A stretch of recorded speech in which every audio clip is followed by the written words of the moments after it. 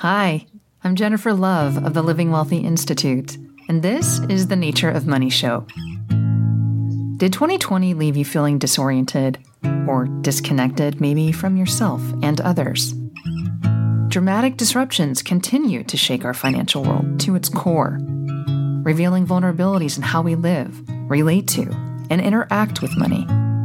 And many of us feel more alone in our relationship with money than ever before. And in this season of The Nature of Money, we'll begin to take a deeper dive into the inner workings that laid the foundation for how several successful female founders developed their personal money narrative. And you'll get a peek into the deeper layers which ordinarily stay hidden behind the garden gate of our busy lives. And you'll begin to get to know me through various parts of my own story and the perspectives of experts in various fields. Together, we're going to explore those core beliefs about money and worth and where they come from. And what are the limitations caused by our old money narratives? And how do those limitations affect us? I'm a career entrepreneur with over 20 years of experience. I've started and run my own businesses and advise leaders in growing theirs. My mission as a money therapist is to empower leaders to end what I call emotional poverty and to grow their internal net worth right alongside growing their investments and businesses, ultimately to live wealthy. I'm excited to share these stories with you. And so subscribe right now to The Nature of Money wherever you find podcasts to get episodes as soon as they drop.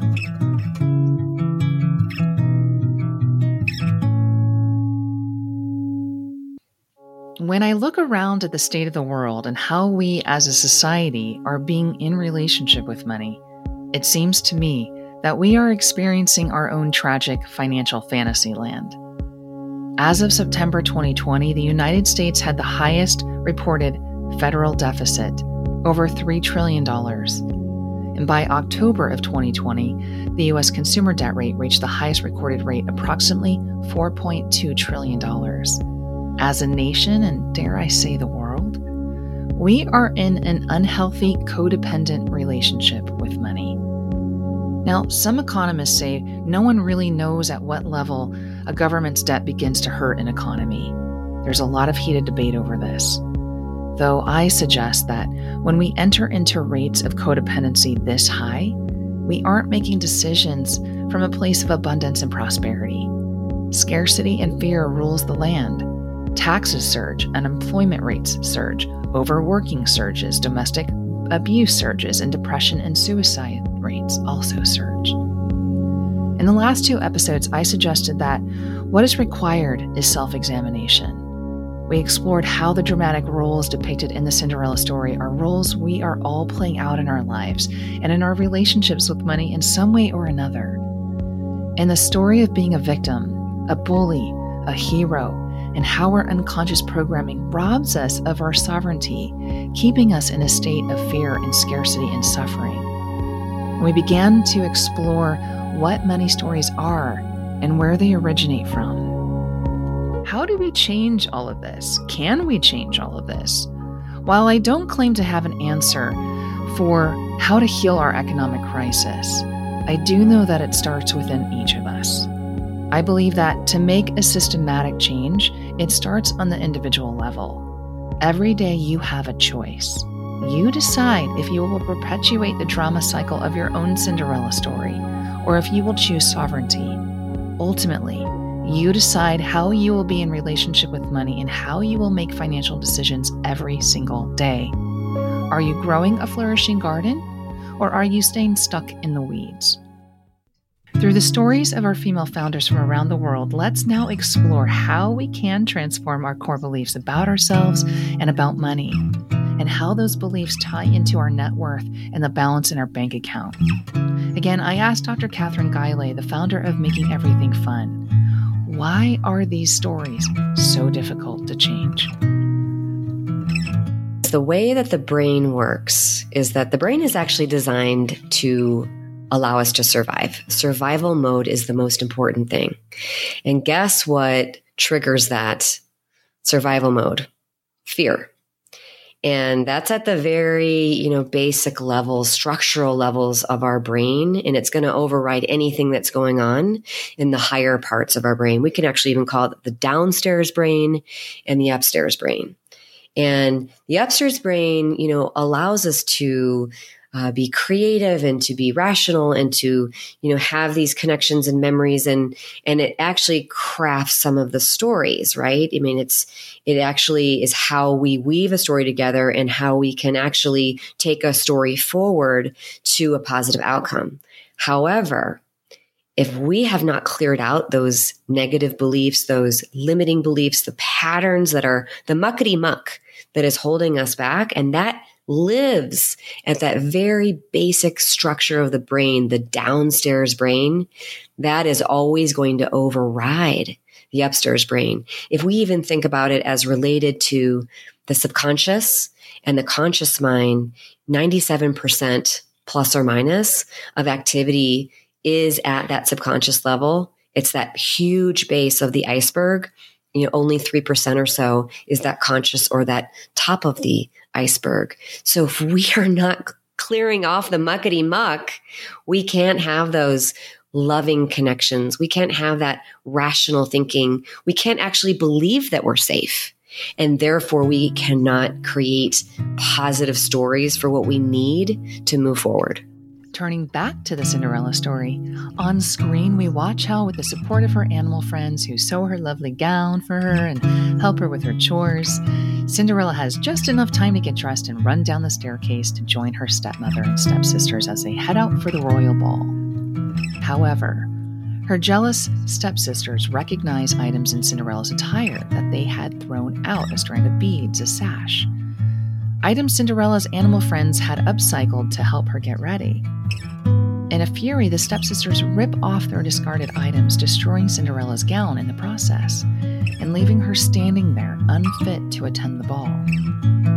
How often in your life have you felt the fury of the stepsisters or the devastation of Cinderella? And devastated and overwhelmed by sadness, Cinderella runs out into the garden and finds a bench and releases an overdue cry. Then what I call the magic moment of allowing what is ushers in the expansion. And as Cinderella allows herself to feel all of the feels, her fairy godmother appears. This is what I call the bippity-boppity-boo moment. Because put them all together and what have you got? Bippity-boppity-boo. Remember that song in the animated movie? And Cinderella is amazed as she watches the magic of transformation happening all around her. The pumpkin turns into the majestic carriage, and the dog turns into the respectable-looking coachman, and the mice turn into the horses. And yet the magic, the possibility, and the belief that this is for her too, is still somewhere just out of reach, outside of her. And then the climatic moment of Cinderella attaching to and asking for what she desires as she says, "But what about me? My dress?" I believe that this is the moment that she begins to embrace her own self-worthiness. What if Cinderella had had support to examine herself beyond this magical moment? Would she still have needed to be rescued by the prince? Or would other choices have become possible? We'll never know in this classic fairy tale, but in your own life, you can explore this. You can rewrite your story. I sat down with Ingrid Macher, who is the most influential Hispanic woman in the field of nutrition and healthy living in the United States and Latin America. And during our conversation, Ingrid shares her own bippity-boppity-boo moment with me, the moment when she realized she was worth it. And Ingrid is a social media phenomenon. Her message reaches more than 70 million women weekly. This powerhouse, she's a writer, a speaker, a cancer survivor that quickly became a 7-figure business owner through her Burnout 20 movement, and now she contributes large portions of earnings and time to the construction of a therapy center in South America that will treat children with terminal disease. Everything started when I came to America when I was 19 years old. I wanted to live the American dream, and I thought as I moved to USA, I was going to go have a car. I was going to have a prince. I was going to have a house and a golden retriever. Instead, I came to Puerto Rico. And I was like struggling in the beginning because when you are an immigrant in this country, you have to discover no matter what degrees you have to start over. So I got married for the first time when I was 19, divorced 3 years after that with a baby. And after working for 7 years, graduated for college with summa cum laude honors. I discovered that I needed to start working in 3 jobs and forget about my dreams. To one day, I was tired of work, doing all these jobs. And I was asking God, can you send me a prince? Can you send me an angel? I'm tired to be working so much. And you know what? He was great. He actually sent me this beautiful man, his blue eyes, blonde, incredible rich, had a great personality, younger than me. And that's how I actually start living my single, motherhood, and married this man. Love is always great, but I always say to women, the love actually making us gain weight. Because with that romance, I gained over 50 pounds. And in 2008, my husband and I lose all our money. So for going to having the car, the house, and the golden retrievers, and the life that I always dreamed, I had to start over with him. This time it was different because I was really sick with asthma. I had no medical access to medicines or to doctors. And it was a point in my life that I broke inside of myself. And I said, God, why are you giving me everything and you take it away from me? Now I just want to ask you for one thing. Can I please recover my health so I can see my children grow, so I can see them getting married, graduating for school, and I can enjoy this amazing man that you sent me to my life. And with that day in my knees, I give my life to Christ and I started a new journey. I went for 90 days, lose 50 pounds, and start a company they call Adelgaza 20. It's a company in the Hispanic community that creates nutritional exercise and wellness content. And they reach over 80 million women a week in the Hispanic market. So I figured it out through the years with my husband, which is my partner too, that we are going in our feet, that we are getting well. And again, I have another obstacle in my life. In 2017, I was diagnosed with breast cancer. I was in the moment of my life with my career. I was in the top. I just released 2 bestseller books that they were number 1 for 27 weeks in sales in United States, in South America, and Mexico. And, by receiving those news, I was devastated, but in the same way, it was a new beginning to my life, to my career, and actually to my marriage and to my family. And I've been battled this cancer for 2.5 years, and I finally can say that I am free for cancer and with a new vision in my life. Just excited to be able to serve more women and show them that when you put your eyes on God, things happen beautifully in your life. Ingrid's story is inspiring. With Cinderella, though, as with so many other women, the magic ends at the stroke of midnight. And this is what I refer to as an upper limit. The premise here is that we all carry ingrained unconscious ideas of just how happy and successful we can be. And we sabotage our success, our dreams and desires, and what is possible deep inside, because we're all so ill-equipped to process and move beyond our fear and shame and angry and misery, too undernourished and under-resourced to be seen in and hold the capacity of our expanded greatness. Here's more of Dr. Catherine Skylay's take on this. Well, stories are so important and words are so important. In fact, I've already talked a little bit about semantics and what epigenetics means. So I'm also going to talk about the word spell, like magic. So when we spelling, we are actually casting spells with our words. I encourage everyone listening to this to really focus, be very aware of the words that we say, the words we say to ourselves, the words that we say to our loved ones, because we are casting spells. And so as we understand the importance of words, I want to talk about a study that was done on epigenetics, on genetics. And it was a group of people, and there's a bunch of genes that actually correlate to physical performance and endurance.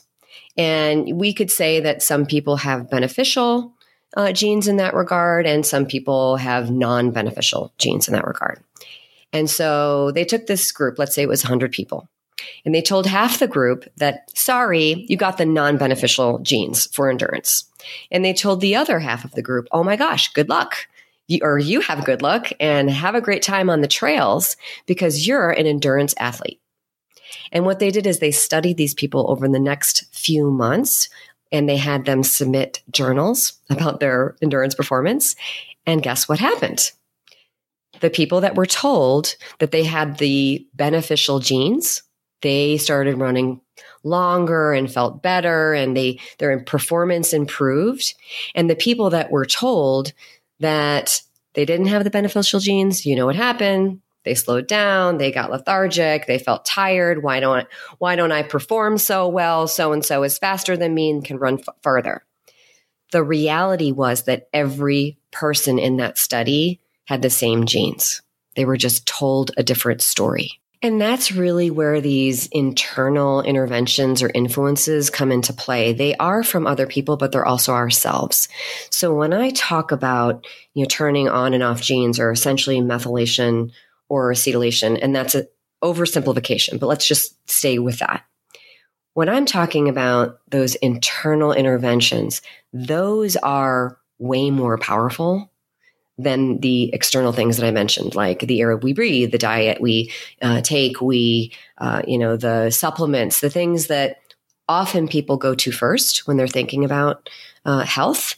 It's really what I was saying about those, the prayer, the altruism, the attitudes, what is suggested to us by ourselves and by others, meditation, spirituality, all of that. If I were to put it on a balance, clunk on that side, the internal intervention or influences would go clunk way down heavier than those external influences. And both of those on that scale go into methylation or acetylation, which modulate gene expression. And from there, we have, either an adaptive response if we're making positive suggestions, like, our DHA is at a healthy level and we have high energy and we're performing well, or we have maladaptive circumstances, like we have high cortisol levels, or we're chronically stressed, or we're just not feeling our best and don't experience optimal energy.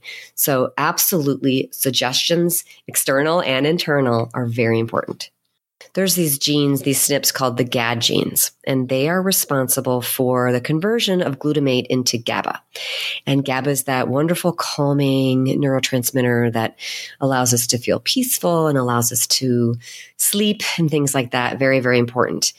And when people have a modification in their GAD SNPs, there's some important one. There's about 5 important GAD SNPs that we look at. Then they have trouble converting that glutamate into GABA.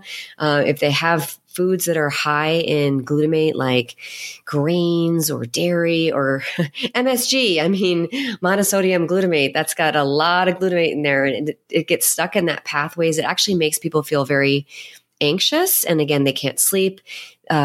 Researchers have shown that it's actually related to spectrum disorders, ADHD, and so on. So you asked about choice.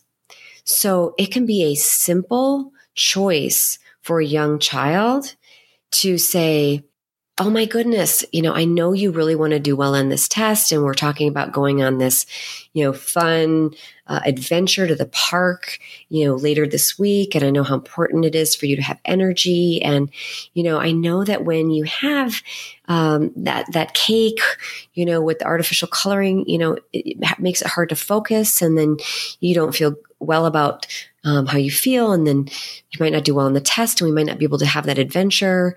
So what do you think? Like, how should we solve this problem? Can I help you? Or do you think you have the answer? What I'm trying to do is really, really, I'm not going to talk about glutamate and GABA and GAD genes with a child, but I really want to inspire listeners who have children to be giving the children choice. And sometimes it's just a choice of, and I do this with my kids. I'm like, sure, of course you can have that. Like, and they might say like, I'm going to feel terrible afterwards. I'm like, yeah, okay, it's a choice, right? So it's a choice every meal we have. It's a choice every conversation we have about health and how we shame or blame or don't. Meaning, when I'm having conversations with my kids, the last thing I want to do is create any shame or blame about anything they're eating, because it's their choice. It's their body. And what I say is, my daughter's name is Elena, and I say, Elena is the number one expert on Elena, right? But we also have choices throughout our entire lives that add up. As Dr. Catherine points out, our choices have a compounding effect, just like compounding interest on our financial investments. How does all of this translate into our money beliefs? Well, the rainbow again is a powerful teacher here. Did you know that no two people can see the exact same image of a rainbow even if they're standing right next to one another? In fact, if you cover one of your eyes and look at a rainbow, you'll see it differently from each eye based on the small amount of distance from eye to eye. The only way for people to see the exact same rainbow image is to look at a photograph of the image. This is an important lesson because we often see things differently than others, even if we're in the same exact experience. In this analogy, money is the rainbow, and we all see the experience indifferently. So how do we get that photograph of our relationship with money? Well, first we've got to get perspective about what it is that we're believing about money. What beliefs about money do you have that are not true? How are you behaving with money? Are you avoiding reviewing your metrics and numbers, for example? You've got to be willing to look at your interaction and thoughts and emotional patterns around money. You've got to talk about it and explore it. And that might even mean hiring and working with someone like me, someone who is willing to discover and explore your blind spots. And in doing so, in gaining this perspective, you get access to more choice, to truly choosing the kind of relationship with money you desire. Hey, everyone. This episode has a special sponsor. Over at Ziva Meditation, you'll find tools to help you transition from worrier to warrior, all in one place. The world may be stressed, but you don't have to be. Inside Ziva Meditation Self-Care Center, you'll find meditations, visualizations, bodywork and movement, and resources for you parents and your kiddos. Emily Fletcher, founder of Ziva Meditation, and I have spent time together, and we share similar values. And I can personally say that this is one talented meditation guide. And so I'm confident that by putting you in the hands of her and her programs, you'll find your way into more peace and calm amidst your busy life. Use http://bit.ly/Ziva Meditation. I asked my dear friend Lauren Powers about how she's worked through her money story. Lauren is a former figure model, CrossFit coach, and nutrition educator turned 10-year entrepreneur.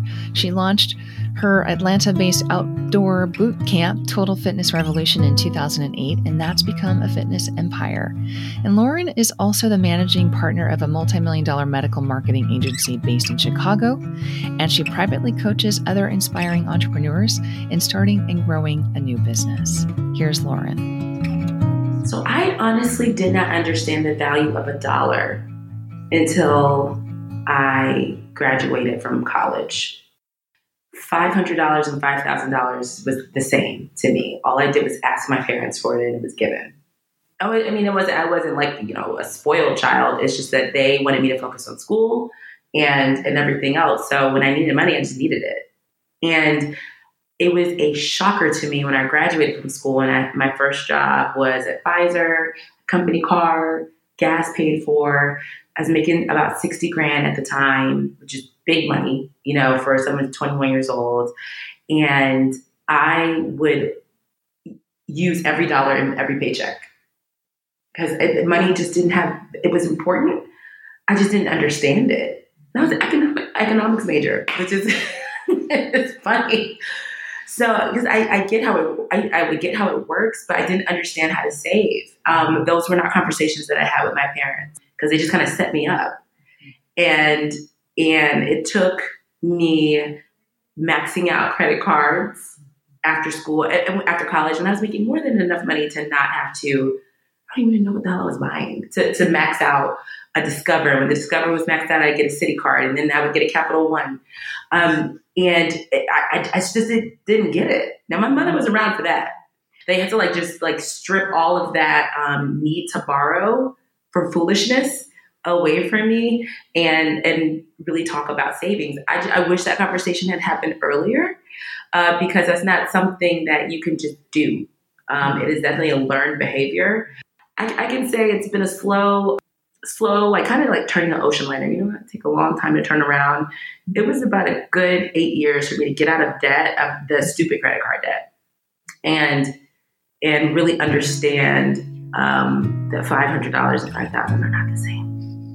When we do get perspective and begin to understand our money stories, what happens is an opening up to possibility and manifesting abundantly, of freedom and a sense of joy in our life.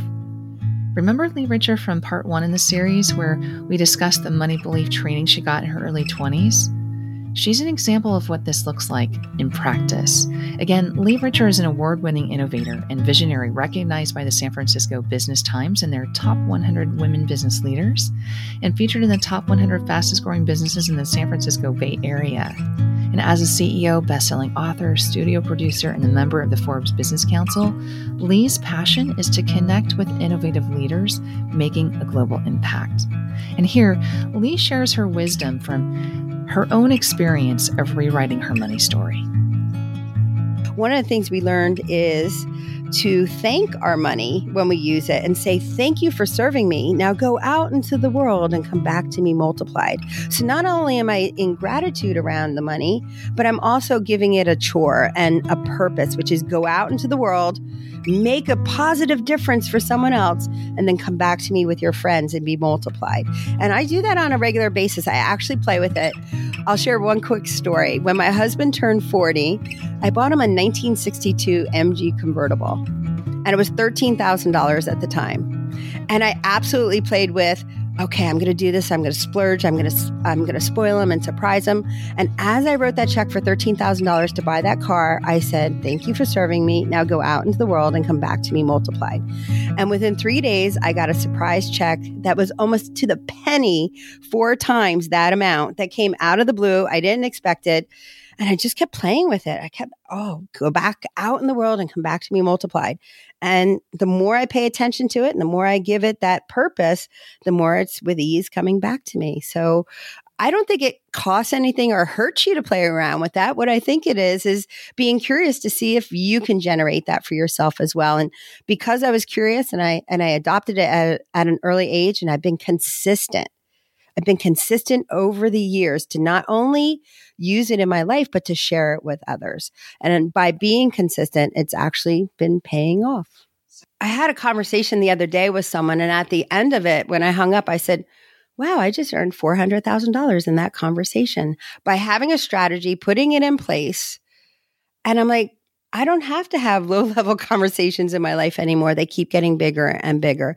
And I'm now doing a lot of work that's calling on me to be even at a higher level, like multi-million-dollar operations and multi-billion-dollar contracts. And the more that I play around with this consistently and just see it as another relationship, the more I'm building it and strengthening it.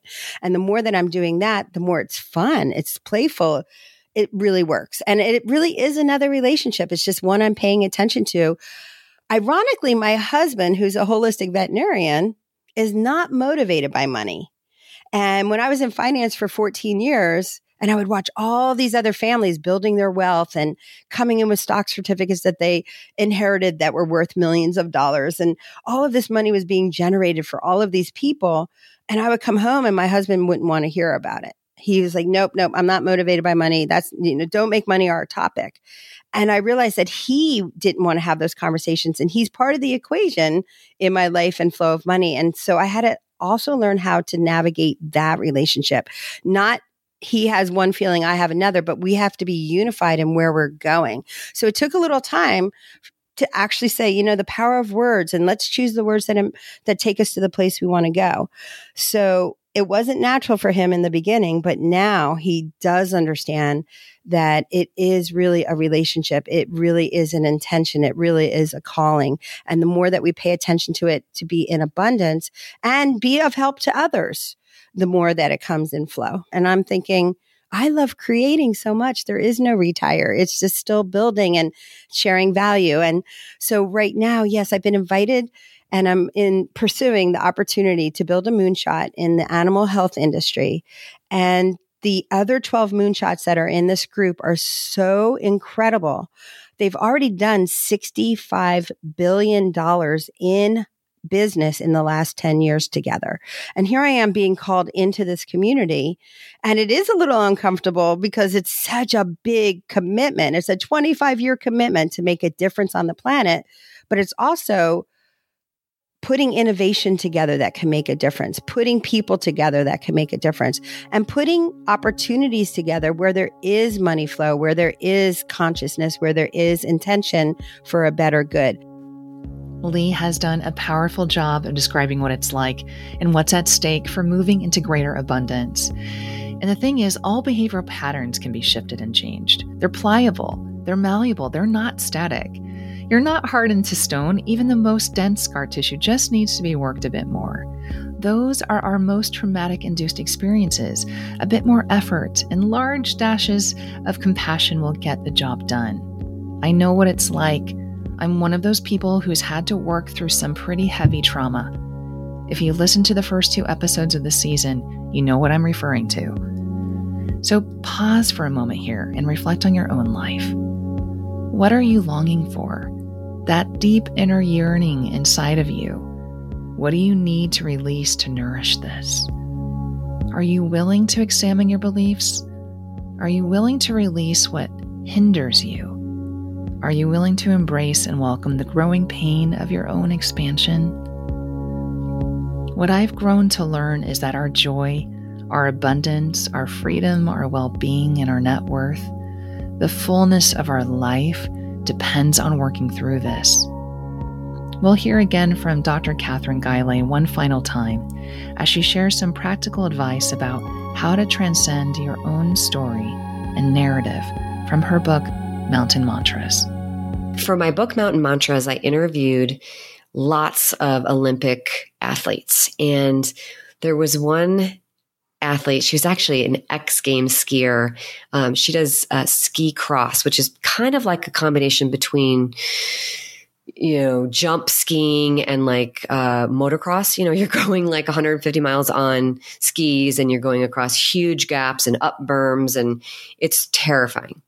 So her name is Langley McNeil, and she was in the X Games. And I said to her, how do you do this? Like you see them in the gates and how they basically have to, get ready to basically, risk their lives, right? Because if you crash going 150 miles an hour and you go into the gap, you're done.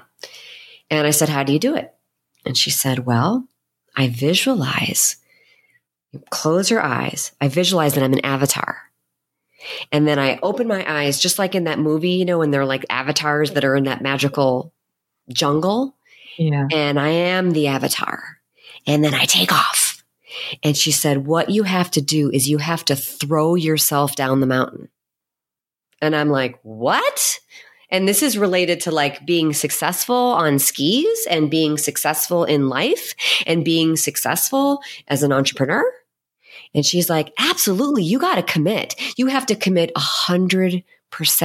Because if there is one tiny little percent that's holding back, guess what? Your weight is a little bit back on your skis. The minute the weight is back on the skis, you're out of control. All of your control is putting your weight forward. It's committing to the fall line. It's committing to gravity and committing fully 100% to what you're doing. And then I went to a talk by a group called Wild Gift, which funds entrepreneurs to create amazing organizations around social change. And it's all here. They take the entrepreneurs out into the backcountry and they do, vision mapping and strategy sessions and all that. And so I was listening to the talks based on what they had learned in the backcountry. And this guy, he was from Florida, I think. He'd never skied. He had this terrible burn on his face as he got up in front of the group because he didn't realize, when you're out in the snow and you're in Sun Valley, like it reflects off and you get a serious tan or you burn. So he's up there, burnt to a crisp. And he's like, and he'd never skied before. And he was out in the backcountry for the last couple of days with a bunch of, really incredible athletes. And he said, what I learned is that you have to commit 100%. You cannot put your weight backwards. You will go out of control. You will lose control of your speed. You will crash. And that is what I am going to do in my business. I'm going to commit. I am going to put my weight forward and I'm going to engage. I'm going to throw myself down the mountain. Dr. Catherine just gave us a great example of what I like to call failing forward, a safe container we create for ourselves to make mistakes and learn and how to fall down and get back up, because beautiful, the journey to mastery of anything involves a lot of clumsiness along the way, a lot of time spent on the practice field, a lot of time learning. And if we aren't willing to fail, to make mistakes, to fall, we will end up exactly where we are, stuck. To be human and alive is an evolutionary process, and growth is wondrously uncomfortable. And a prime example of a wondrous discomfort of growth is found in the example of a modern-day Cinderella, the life of Princess Diana. To me, her story is one of reclaiming inner power. Princess Diana experienced the classical fairy tale ending so many only dream of. Prince Charles did come and rescue her, receiving all she thought she ever wanted, and yet it was an empty delusion. Failure? Nope. Mistake? Sure. So much of life was ahead, and so she chose again. We often want to focus our energy on the royal wedding, and yet a royal divorce is sometimes exactly what's needed. How do we divorce ourselves from that with which we have always dreamed of having, only to find that it is completely unfulfilling? In the case of Princess Diana, even under tense challenge and immense pressure from the royal family, she chose herself. She divorced herself literally and figuratively of what held her back from being free in herself and in her life. And her courage to begin to reclaim her wholeness and rewrite her own Cinderella story is inspiring. The reclamation of one's soul, of one's self-respect, of one's self-worth. And it isn't, and it wasn't easy. And she didn't get there all the way necessarily, but she did go for it. She said, I'm gonna try. I'd rather die trying than stay stuck in the prison of inner misery.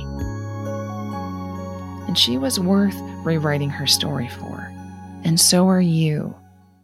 And so here's what I'm saying. I'm saying first, take a deep look at yourself and see what you can do to shift unconscious and unhealthy ingrained narratives, including the ones that may not even be yours. And I'm saying you do not have to continue to normalize suffering and helplessness in your life. And I'm saying that what conversations do you need to have to end your starring role in the destructive drama cycle? And I'm saying take responsibility for your security by becoming a good financial steward and and build that wealth from a healthy place for yourself and for generations to come. And I'm saying feel all of your feelings so that you can accept yourself exactly as you are in the space of what is, and look for the magic and possibility that lives even in the darkest of nights. And I'm saying identify the ways you sabotage and rob yourself of your ability to experience greatness. And I'm saying save yourself. Set yourself free. Just choose again, beautiful. Begin rewriting your Cinderella story right now by telling yourself, I love myself exactly as I am. From this place of self-acceptance, you source your transformative power. And thank you to my co-producer, Tyler Lowe, to my writing shepherd, Tina Overberry, and to the musical magic and all-around soul support of my sweetheart, John Bagdasarian, and to the entire Living Wealthy team. The manifestation of this project is simply not possible without them. I'd also like to thank my guests, Emily Fletcher of ZivaMeditation.com, Sage Levine of WomenRockingBusiness.com, Dr. Catherine Guiley of MakingEverythingFun.com, Lee Richer of GoAskLee.com, and Natalie Ledwell of MindMovies.com. And to you, my listener, thank you. And I wish you a blessed week. Thank you for listening to The Nature of Money, a show of the Living Wealthy Institute. I'm your host, Jennifer Love. Thank you for joining me. Inspired by what you heard? Challenged? This is sobering and confronting material. I know. I've done it, and I continue to do it. And I work with leaders around the world in doing this work. It's a big step to even get to the place where you're willing to look and examine your core beliefs and the ways that you could be sabotaging yourself and say, yeah, that could be happening in me. Exploring this on your own is not easy. If you'd like support with identifying how your harmful narratives are blocking you from feeling worthy, valuable, whole, and freeing yourself and in your relationship with money, please book a discovery session with us. You can book that by going to jenniferlove.com and filling out a short and easy discovery form that helps me and the team prepare so we can show up and explore how to best support you. You can also join our free Living Wealthy Community Facebook group, where I share financial resources, living wealthy tips, and weekly money inspirations. You can find that at facebook.com/groups/living wealthy. And will you take just a moment right now and give this show a stellar rating on the channel you are tuning into? And then share this episode with someone who could really benefit from its magic. I deeply appreciate you. And thank you to my co-producer, Tyler Lowe, to my writing shepherd, Tina Overberry, and to the musical magic and all-around soul support of my sweetheart, John Bagdasarian, and to the entire Living Wealthy team. The manifestation of this project is simply not possible without them. And to you, my listener, thank you. And I wish you a blessed week.